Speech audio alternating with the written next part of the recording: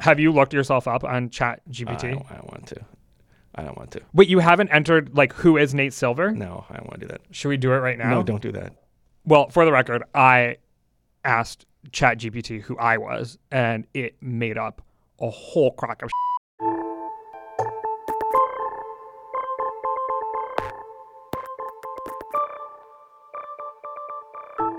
Hello, and welcome to the 538 Politics Podcast. I'm Galen Druk. I'm Nate Silver, and this is a mailbag. There's no model to talk about. Yeah. Should we say it? Should we do it anyway, just for the rush? No, I feel like No? that undermines the integrity of Model Talk. Because then when we actually relaunch Model Talk, when there's a new model out, Yeah. it will feel Yeah. not so Cheap, new cheap. and exciting. We don't want to cheapen Model Talk. No. So today we're going to answer some listener questions. We dug through the mailbag. We dug through email, questions from Twitter. Folks had a lot of questions, but before we get to those, we have something maybe even more exciting to talk about, which is our live show. Yes, it's in April at the Bell House. I'm glad you know all of the details. Yeah. It's April 19th at the Bell House I'm going in to New show York up City every day in April until it's the right day. at 7:30. It's in Brooklyn for folks who are unfamiliar with the Bell House. And it's going to be really fun. One of the 5 best boroughs in New York. One of the 5 best boroughs. Where would you rank it? I think we have a long tradition of you trashing the places that we go for live shows. I already most have notably enough people. Washington, D.C. I already have enough people. I love Brooklyn for many things. I think it's the 3rd best food borough. You think it's the 3rd best? Does it go Or maybe Queens, 4th. Manhattan, Brooklyn? Queens is clearly number 1. Queens, Manhattan, then like Brooklyn/Bronx tied. Oh, wow. You're really imputing Staten Island there. Have you ever been to I a red sauce Italian restaurant in Staten Island? I've been to some good restaurants in Staten Island. No, I don't want to impugn Staten Island. I mean, I think it should be part of New Jersey, but that's a compliment. Okay, wait. Back on track. Our live show. So we're going to be there. I mean, I hope to see you there. Yeah. We're going to have some special guests, which I haven't really decided who they're going to be yet. So if listeners have any requests, we are open to requests.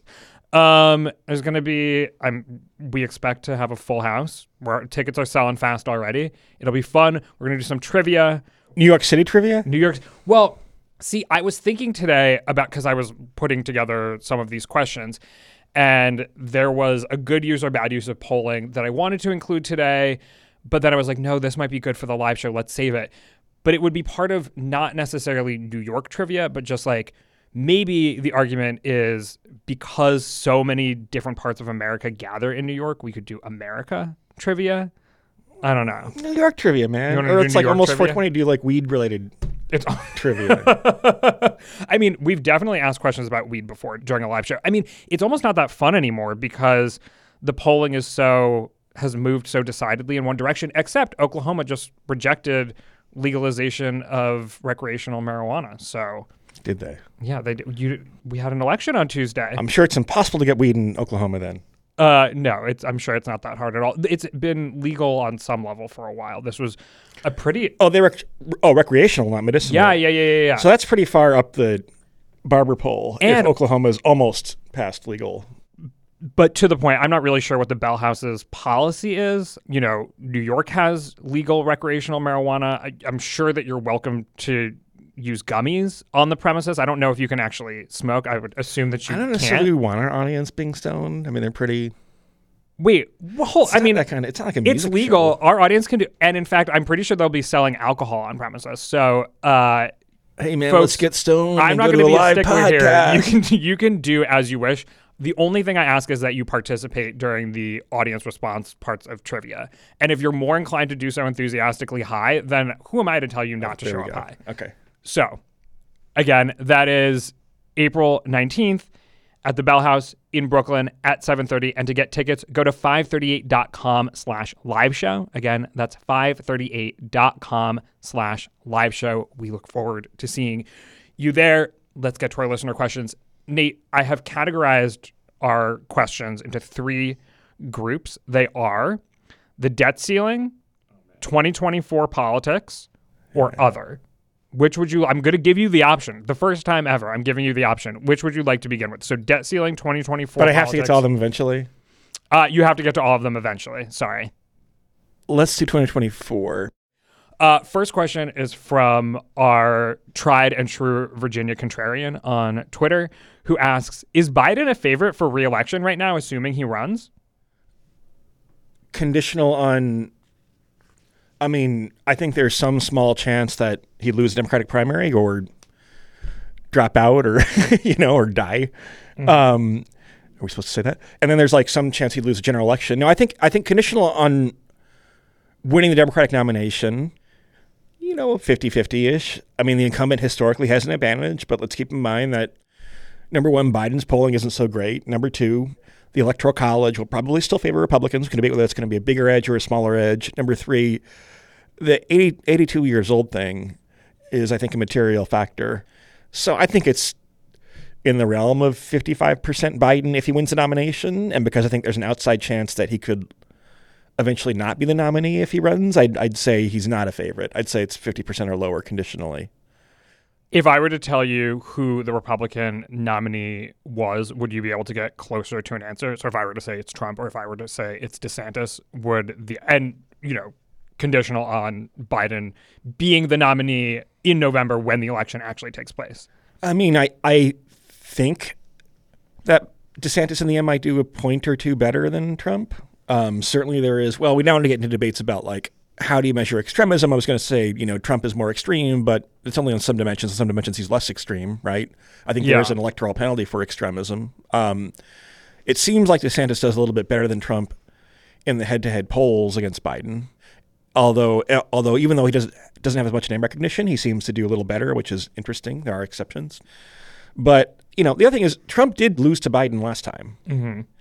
Not by a huge amount, but he did lose to Biden last time. I think a lot of voters have moved on from Trump. Or I don't know that actually. But yeah.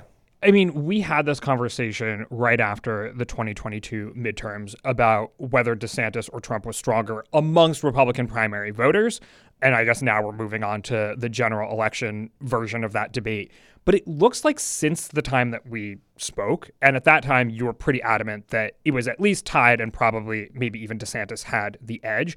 It seems like some of that advantage has faded for DeSantis. Like more reliably, I think it looks like little bit. The polls are favoring Trump.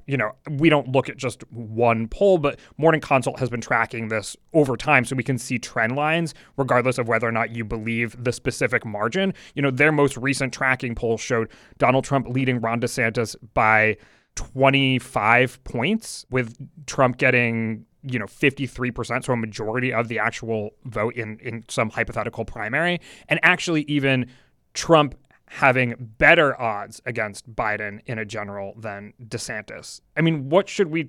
Obviously, this is all months/years away. I think in terms of the primary, Trump is running currently, and DeSantis isn't. I mean, he is de facto preparing to run. Mm-hmm. It would be shocking if he didn't run, right? But like, they seem to be about even, and then Trump declares and then gets a boost, which is something you typically see.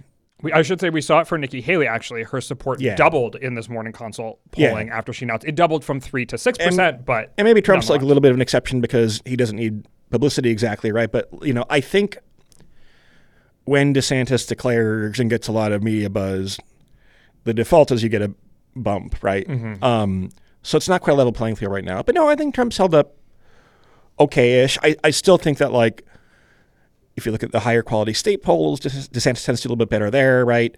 I still think he's not the universal name recognition that Trump has, and that the fact that he's running, he is in the mid-30s or something against a former president is pretty good, actually. But yeah, I'd say there's been like a shift toward Trump. But to answer our friend, the Virginia contrarian, Biden is not the favorite for re-election in 2024.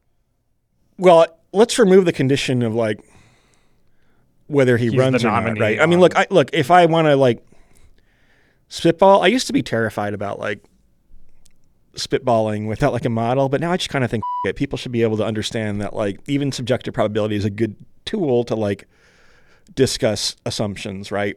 So I guess my assumptions are something like if you were dividing up, I'd give DeSantis a 25% chance of being president, Trump 20%, Biden 40%. Am I doing this right? And then somebody else a 15% chance? Other. Yeah. 15% chance other. Sure. That, you know what that reminds me of? That reminds me of the brokered convention option during the 2020 Democratic primary. 15 on other. Look about all the things you get for other, right?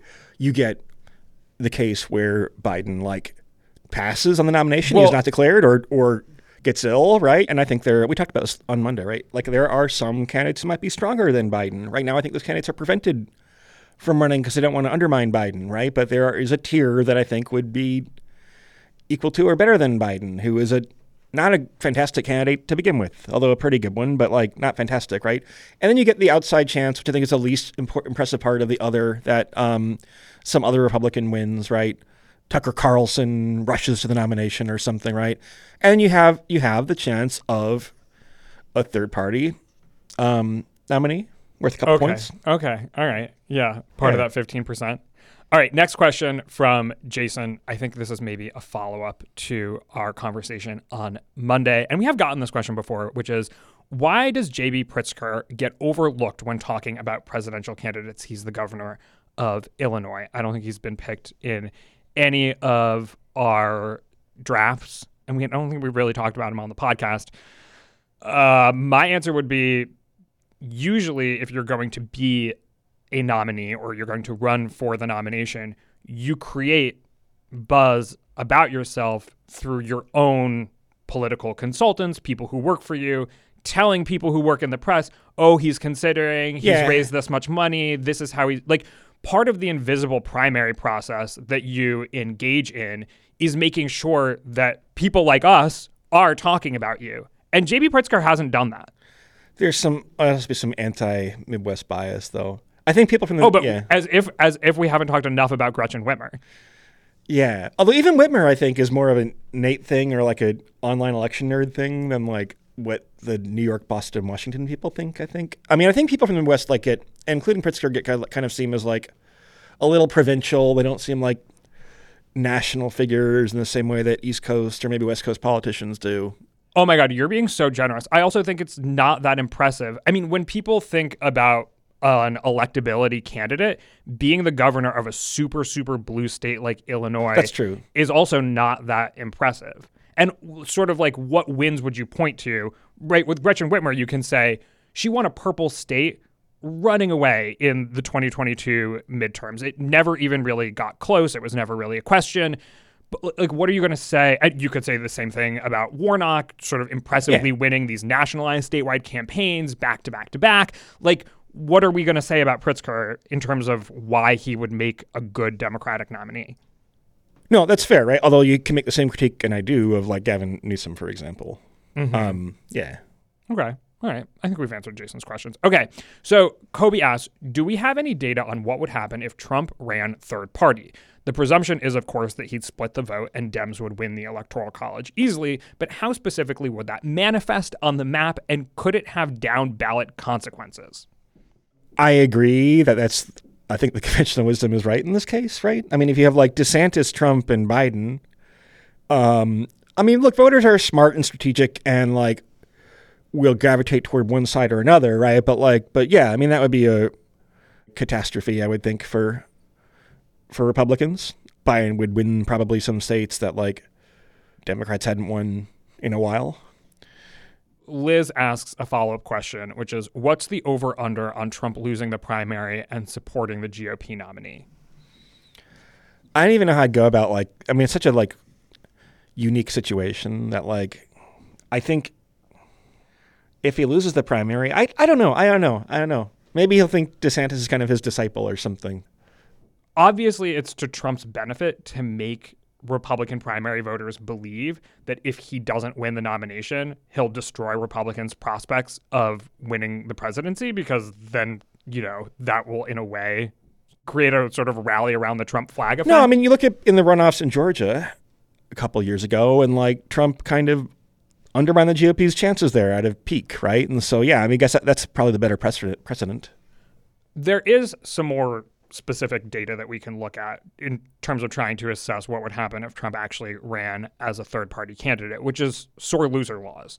And so I looked at this recent Harvard Journal of Law and Public Policy article that said that 28 states totaling 290 electoral votes have sore loser laws. But I think there's a lot of questions about how many of those would actually apply in this case, how many of those would hold up in court and actually prevent Trump from getting on the ballot. And there's a lot of disagreement there. I think the clearest states that would not allow him on the ballot are South Dakota and Texas, according to this article. But that really there are probably 6 states where it would be difficult for him. There's a big question about whether or not he would be able to get on the ballot, which is Alabama, Arkansas, Michigan, Ohio, Pennsylvania, and Texas. Obviously, if you're not running in those states, you're not winning. But I guess then there's also a question of, would Trump's third-party candidacy be about winning or just be about what's thought to be revenge? the constitutionality of sore loser laws? I assume given such a high-profile case, it goes to SCOTUS eventually. I mean, that would make our jobs interesting. Yeah. I mean, I don't think courts tend to be very sympathetic in general to restrictions that are not specified in the Constitution that prevent someone from being eligible, right? There'll be these, in my view, like horribly unconstitutional laws, like in California, like, oh, you must disclose X amount of information or you're not allowed to be on the ballot. It's like, I don't think you can, you can't just like... Right. During Trump's presidency, there was the argument of like, oh, you have to give us your tax returns in order to run for president. Yeah. Another hypothetical question here, which gets at the differences between the two parties. If Republicans pull a 2020 Democratic primary play and all endorse DeSantis right before Super Tuesday to stop Trump, would this have the same effect it did for Biden? Or does this help feed into Trump/Republicans' anti-establishment persona? Yeah, I mean, I think Republicans are different than Democrats in that respect, and Democrats do tend to fall in line. The stereotype used to be the reverse. Yeah, I think it has to be, I don't think it could be quite that heavy-handed, right?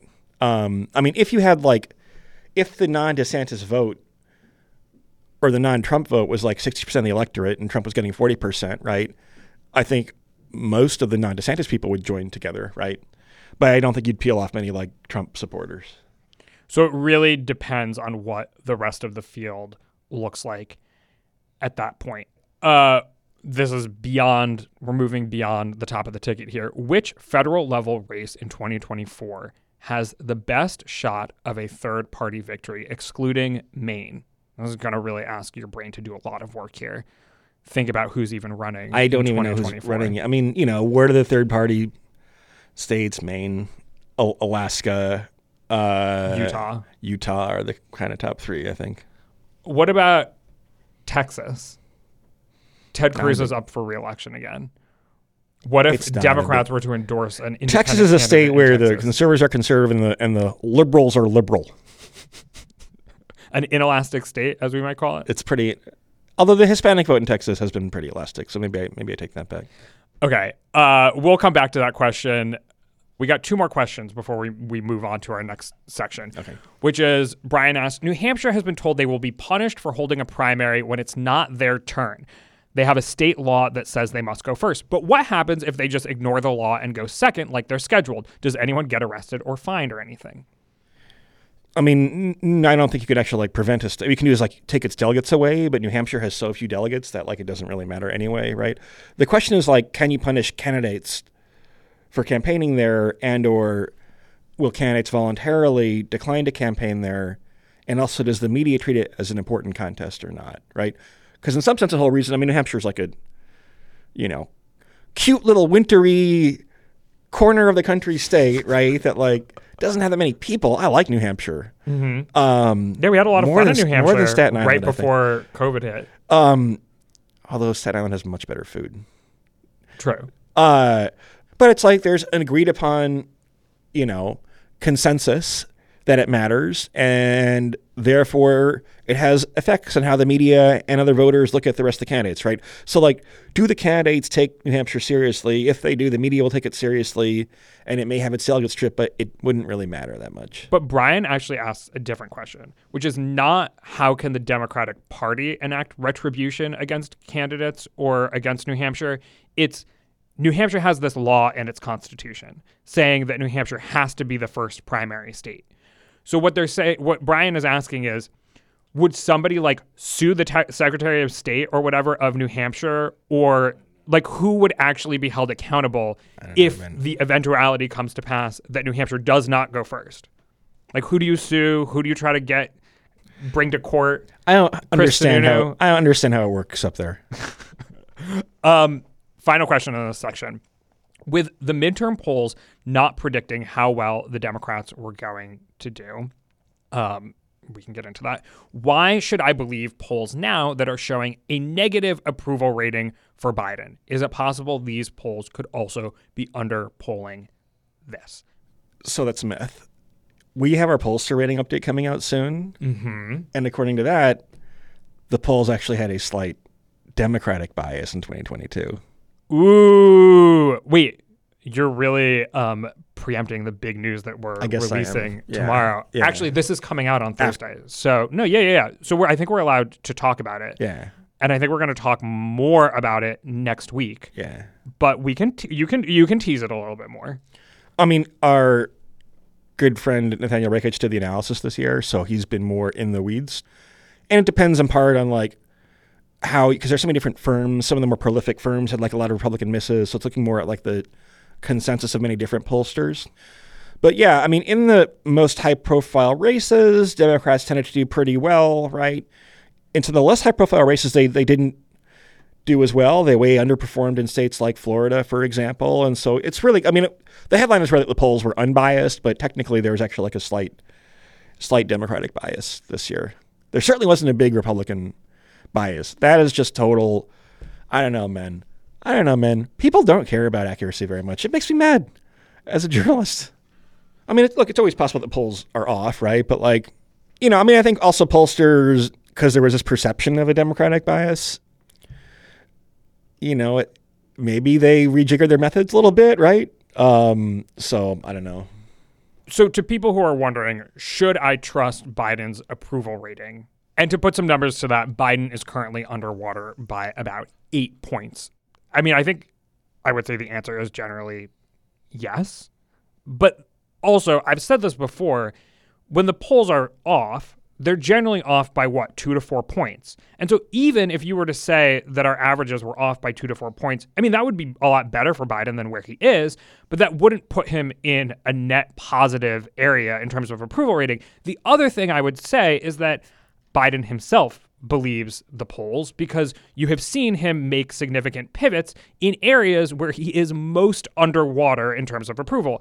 Areas like immigration, where he's 20 to 30 points underwater. He's considering, reported this week, reenacting detainment for families who are seeking asylum at the border, which his administration undid in 2021. And so he's tacking more towards the center, taking a more hawkish approach to the border, I think because his administration, he himself actually believed the polls.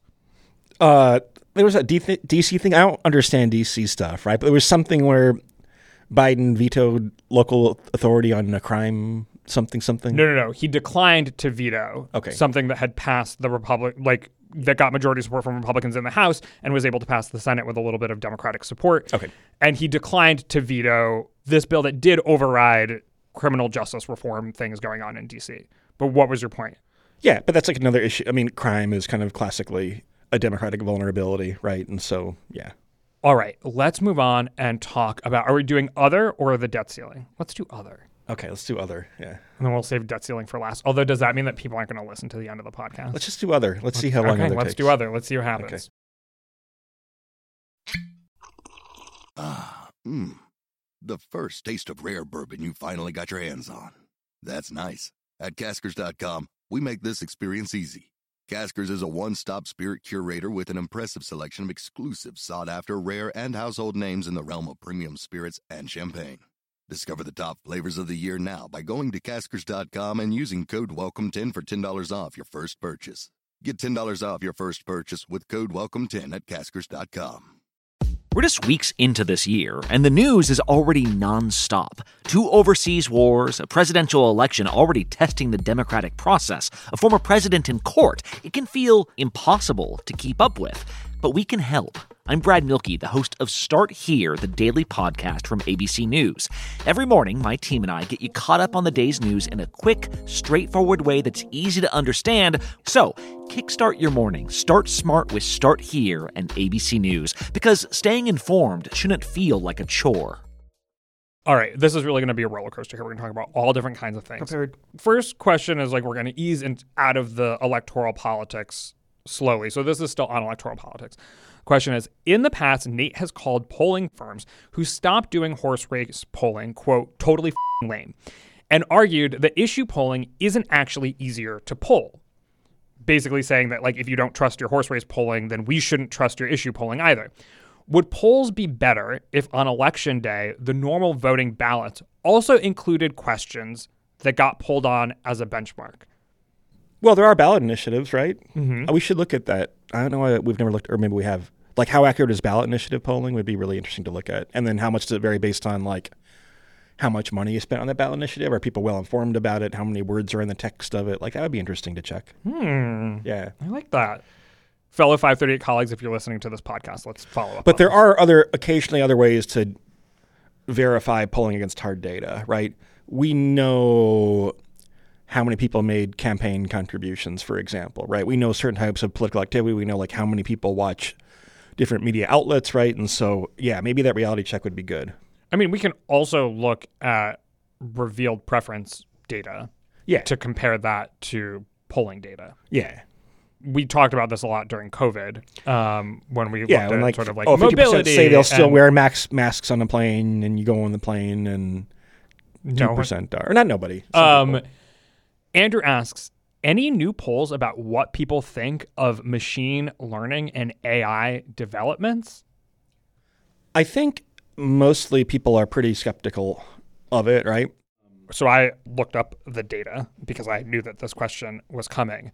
Can you guess what percentage of Americans say that artificial intelligence's impact on society is more harm than good, more good than harm, equal harm, and equal good?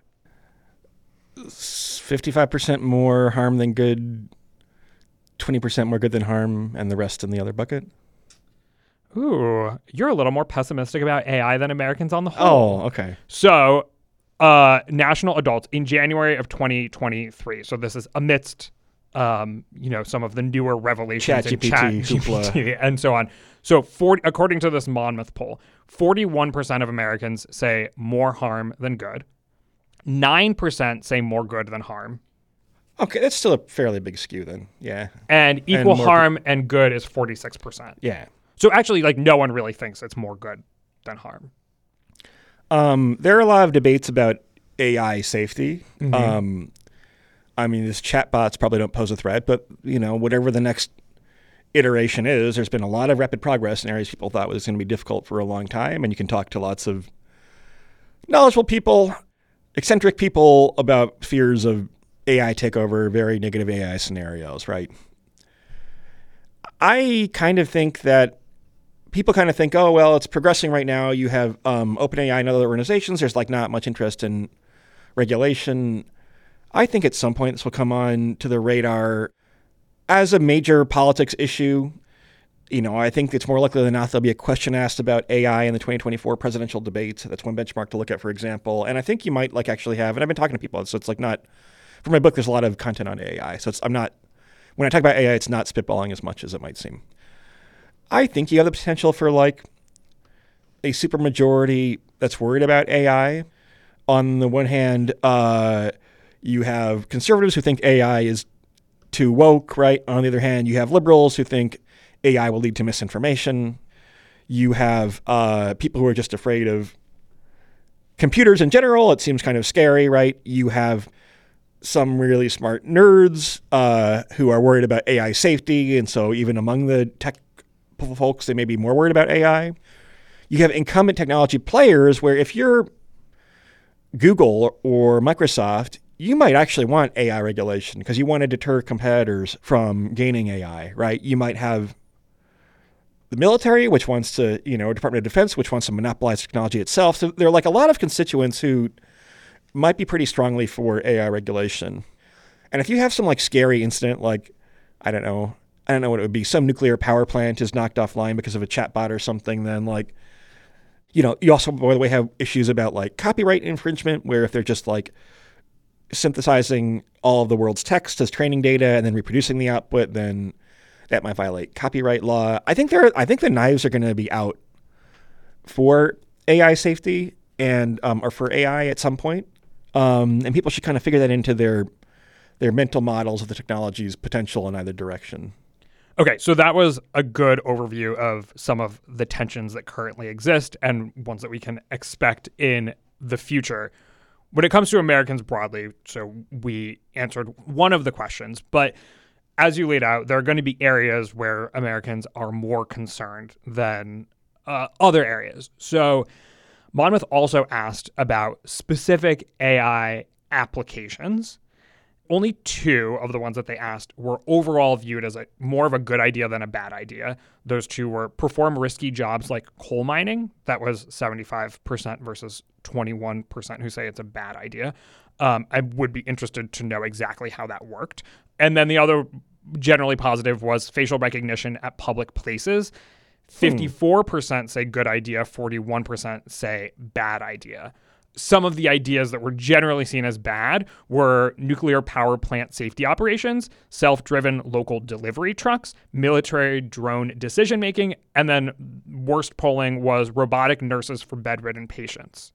What do you think about those options? Are those, like, in terms of good or bad use of polling and applications of AI, do you think those are, like, reasonable things to be asking about?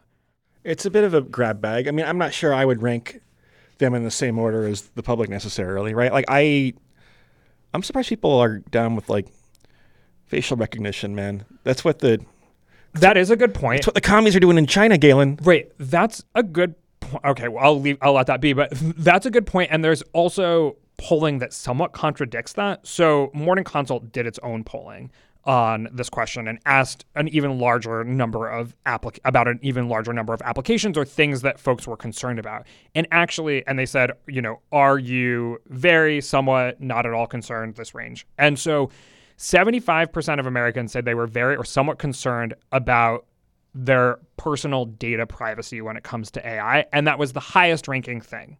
So like, and in some ways it's the most bipartisan too, because some of these end up being maybe a little partisan. So that a little bit contradicts the facial recognition thing, although maybe people just view facial recognition as different because of how widely it's already used, like on your phone or something like that. Yeah, but there's a local example here where the New York Knicks, Madison Square Garden, will now, and they disclose it actually, they put new signs up. They use facial recognition technology. If you are an enemy of Madison Square Garden, if you were a company that's, for example, like been involved in suing the Knicks or Madison Square Garden company, then you'll be asked to leave or put on like a watch list. Like that to me seems pretty creepy, I think, right? I mean, I guess it's a private venue, but like it gets a lot of public subsidies. There is obviously pressure in New York for them to rescind that policy, but James Dolan is a stubborn man. Now it's like a sports podcast now all of a sudden. Yeah, so let's steer it away from sports before I lose my ability to actually corral the conversation and ask relevant questions. We'll move on to some other questions that we got asked because we got some good ones. But I found this interesting, which of final data point here, of the things that Morning Consult asked Americans if they were concerned about, the one that got the least amount of concern, could you guess what it was? The chatbots, at least? No. Oh. Interestingly enough, it's job loss in my industry.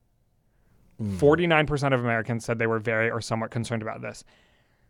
That's still a fair bit. Which is a fair bit, but it's significantly less than the other things that were asked about. And my instinct is that it's because many people themselves feel like their job, what they do, is not replaceable by this technology. Because when you ask folks, how likely do you think it is that newspaper articles are going to be written by AI, for example, a lot of people say that it's likely. Yeah. They then say that they don't think it's a good idea. This is according to the Monmouth polling. But I think it's easier to look at other industries and say, yeah, that could definitely be automated, but harder to say that about yourself, your own industry. Yeah, I think like legal briefs and stuff like that could be automated, or I have one friend Lawyers don't come for us. who admitted to using ChatGPT for a letter recommendation because they're so like boilerplate anyway. It's kind of what you're doing, basically. Have you looked yourself up on ChatGPT? I don't want to. I don't want to. Wait, you haven't entered like who is Nate Silver? No, I don't want to do that. Should we do it right now? No, don't do that. Well, for the record, I asked ChatGPT who I was, and it made up a whole crock of That's funny. about my biography. It said that I worked for MTV, and That's cool. All kinds of, frankly, it came up with a biography that was probably more interesting than my actual biography. But okay, moving on. This was an interesting question, and I don't really know why it was asked, but it is interesting. So we will talk about it. Question is, how many scientists are religious? Is there current data on that? Is there any kind of majority or plurality showing religiousness or none? If they are religious, what belief system do they tend to hold, if any? So I'm going to let you weigh in on this, but first I'll add some data here because I did try to look this up for the listener. The only data I could find was very old. So I would assume that the trend that I'm going to reveal in this data has just been even further exacerbated. This is a Pew survey from 2009. So a survey of scientists who are members of the American Association for the Advancement of Science finds that members of this group are on the whole much less religious than the general public. Indeed, the survey shows that scientists are roughly half as likely as the general public to believe in God or a higher power. According to the poll, just over half of scientists, 51%, believe in some form of deity or a higher power. Specifically, 33% of scientists say they believe in God, while 18% say they believe in a universal spirit or higher power. By contrast, 95% of Americans believe in some form of deity or higher power, according to a survey of the general public conducted by the Pew Research Center in July of 2006. Yeah, and there's been a big shift toward irreligiosity since then. So I imagine that The general it's now public a super numbers. majority of scientists don't believe in. Although what a kind of higher power means or a greater force is a little bit ambiguous. I mean, you know, there's something called the simulation hypothesis, which is that you may believe the world's a AI simulation of like ChatGPT 86 or whatever, right? In which case, I don't know what that does to your theology exactly. Yeah. I mean, I think that this person is maybe trying to get at a larger point here, which is that experts' worldviews are very different from the general public's. Yeah. I know that this is something that you have thought a lot about, stressed out a lot about over the past few years. And it's something that's come up again with the most recent updates on, you know, the lab leak theory in terms of the origin for COVID and things like that. But I mean, what does it mean for our society that our experts have very different worldview from the rest of us? I think the most salient thing is that educational polarization, meaning that increasingly having a college degree, particularly an advanced degree, means that you're going to vote Democratic, right? That has a lot of effects on institutions that rely on a certain type of experts in those fields, right? I mean, in media, especially high prestige media, you know, there are just not very many Republicans, right? There are not very many Republican scientists. There are not very many Republican public health officials, which is particularly left-leaning discipline, right? So, and I think these institutions like aren't used to the fact that like there's now like a smushing together of partisanship and expertise, right? It does not mean that every expert is partisan, but it's like it's much more pronounced than it was even like 20 years ago or something, right? And I think the institutions have not adjusted yet. I mean, you see, I think increasingly like, you know, there is more censoring of dissent in different institutions in different ways, right? You know, with the lab leak theory, there were like pretty active efforts to label speculation about a lab leak as misinformation, to have scientists write letters and say, okay, that, you know, we as a community of scientists respect the integrity of the Chinese people, right? And so this is a big problem, I think. I mean, it really is like, and now Can we name the problem? Is it just that it creates more distrust in institutions and like a general greater fragmentation? I mean, what you're describing is a fragmentation of society, but what are the symptoms of that kind of fragmentation? Like greater distrust? Well, more f-ups, greater distrust. more people who are partisan actors taking advantage of those groups and putting political or social pressure on them.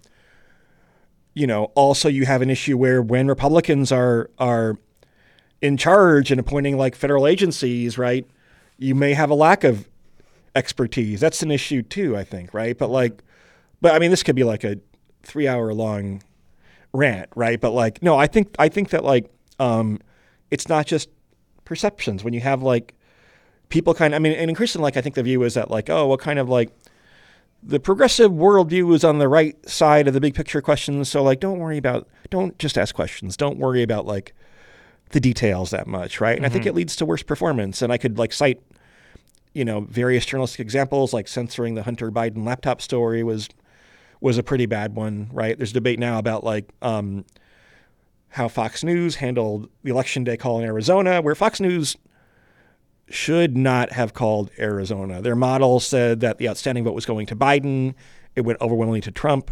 The New York Times didn't take the call. The AP later said we up the call. All the networks never called Arizona. Like, this is not ambiguous, right? But now there's like a lot of relitigation about like Fox News on election day, and overall the election denial stuff that Fox indulged was really terrible and for journalism and democracy. But the fact is that that the Fox News decision desk made a big mistake that could have been extremely consequential if Trump had gotten 10,500, whatever it was, more votes in Arizona.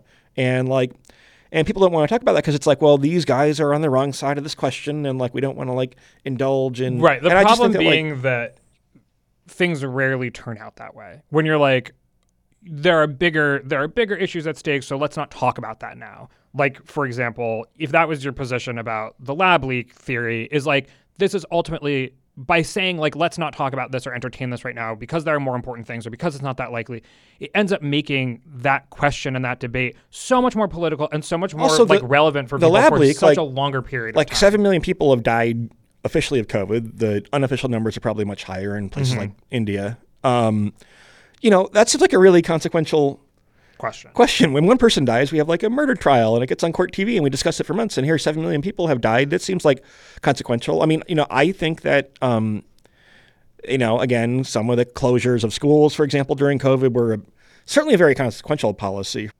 I mean, I think a good example of politics and expertise becoming entwined in this weird way is if you look at how experts in other countries handled this. So if you look at Scandinavian countries, for example, experts that weren't facing similar political pressures came to different conclusions about what to do. In Sweden, there were different strategies. I think in general, public health people tend to be pretty cautious, pretty risk averse, right? The canonical example was lots of public health officials saying, we endorse the George Floyd protests after months of telling people to stay indoors for almost everything, right? Which I think they're right. I think, by the way, that political activity is important and worth the small chance of getting COVID for. It was just totally inconsistent with everything they said before, and kind of nakedly so, right? And and I think a lot of people said, okay, you pick these things that you think is really important, but me visiting my dying relative in the hospital or sending my child to school or seeing my friends in person, right, are not allowed. That seems like it's not a truly neutral decision. And, if people feel again, it's very hard to know. It's hard to know how much people feel like they can't express themselves about different things. But I think this is a pretty big issue. I think anytime that it becomes seen as a negative attribute to question experts and question institutions, that's a pretty illiberal value, I think, and not a healthy value. Partisanship and expertise, when there's a mishmash of them, I think that has various negative downstream effects. We could talk about this forever, but we're not going to today. On this topic, though, speaking of sort of curiosity, and in particular journalistic curiosity, Christopher asks, if you could create a poll, what would you want to ask? It could be serious, professional, fun, or just curious. What would you ask Americans? Actually, maybe doing more polls of experts would be good, right? Because people often make assertions about the scientific consensus, right? like, there are some economists. I have some friends at University of Chicago who do polls of economists about how do you feel about this big, important economic question. I think tools to let journalists know kind of what the scientific consensus is, where there is a consensus and where there isn't, would be pretty valuable. I think they might be better if they're anonymous, as University of Chicago one gives you their names, right? But or maybe anonymize half of it and say, are there issues on which, if given anonymity, how many scientists of different domains actually believe in the lab leak, right? There are different claims about that, right? And that's an empirically kind of testable question. Mm-hmm. Interesting. I think I've seen you compare this to climate change. On the climate, reason that we know been. that there's a consensus among scientists on climate change is because this work has been done. But right. We don't know where there are consensuses? No, and climate's an issue where the response has been, I wrote a chapter about this in my previous book, right? Where the IPCC is very precise about telling you on which questions there's a consensus and which there isn't, right? A lot of best practices developed there, and it seems like we're getting away from that a little bit more. I don't know. I have an answer to this question. You want to hear it? Yeah. I would be more curious from the broad public how they answer questions like, what should the point of politics be? What constitutes a good life? How should we judge the success of America? I think our politics, which is kind of what I hate about covering politics, is that it's all gotten so entrenched, sort of these 20 issues that politics gets waged over again and again and again. And it sort of loses sight of should we judge America or our politics based on, how happy people are, how healthy people are, how wealthy people are? And then should we do it based on an average, or looking at, should we judge America based on who's worst off among us and how are they faring? We've just gotten into this weird routine of always arguing about the same that I think for a lot of people feels abstract. I'll give you an example of this. So conversations about health in America always hinge on sort of health insurance and the cost of care. I've been watching political debates for far too long at this point. I have only ever heard two people on a debate stage talk about health, which is actually the more important question, how healthy are Americans? It was Marianne Williamson and Mike Huckabee on the second tier debate stage during the primaries, who actually said okay, let's talk about why Americans are so sick. Let's talk about the other aspects that go into health beyond the point at which you're receiving your insulin shot or whatever it may be. Weirdly, I think it would be more attractive to people if it focused on the things that felt mental health, happiness. Are you saying a Marianne Williamson, Mike Huckabee unity ticket could sweep the nation in That's 2024? Exactly what I'm saying. People are worried about the mental health crisis. Why aren't Americans happy? Why are Americans so depressed? You don't really hear the things that are so immediate to people sometimes be the most debated or get the most attention. And maybe I'm wrong. Maybe that perception is wrong. And maybe that's why we should poll people how should we judge our success as a country? Yeah. Okay. So we're going to give listeners maybe and Nate what they want and only ask one debt ceiling question, which is, do we know when exactly we will default on our debt? We, in the collective sense, do, but I don't. I don't know how the date's memorized. We don't know. We still don't know, right? Well, there's desire to be ambiguous, right? I mean, no one is quite sure how many different tricks they can play. To some extent, you probably want to diffuse brinksmanship a little bit, so you want to not say things. And there's probably questions when does Jeff Bezos pay his tax bill, right? Does he file for an extension? Things like that. Or very large. Oh, no, it corporate, literally, yeah. no, I looked into this a little bit. It literally does depend on how tax season goes and how much money the U.S. gets or has to pay out on April I'm filing 16th. an extension this year, guys. So 1 second or something of 1 second less. So I got some competing answers. Goldman Sachs expects the so-called X date to arrive in early to mid-August. Another answer I got was that it could happen anytime between July and September, and that's according to the Congressional Budget Office. The other thing that's important is tax season matters. Also, you can make decisions about what things you pay. And so if you prioritize paying interest payments, for example, on the U.S.'s debt, then you can extend the amount of time before we default, but then you won't be paying for other government services. Yeah. So basically, it's super complicated, and we don't know. Who needs it? Who needs those other services? All right, Nate, that's a wrap. Thank you, Galen. Thank you. My name is Galen Druk. Tony Chow is in the control room. You can get in touch by emailing us at podcasts@538.com. You can also, of course, tweet at us with any questions or comments. If you're a fan of the show, leave us a rating or review in the Apple Podcast Store or tell someone about us. Thanks for listening, and we will see you soon.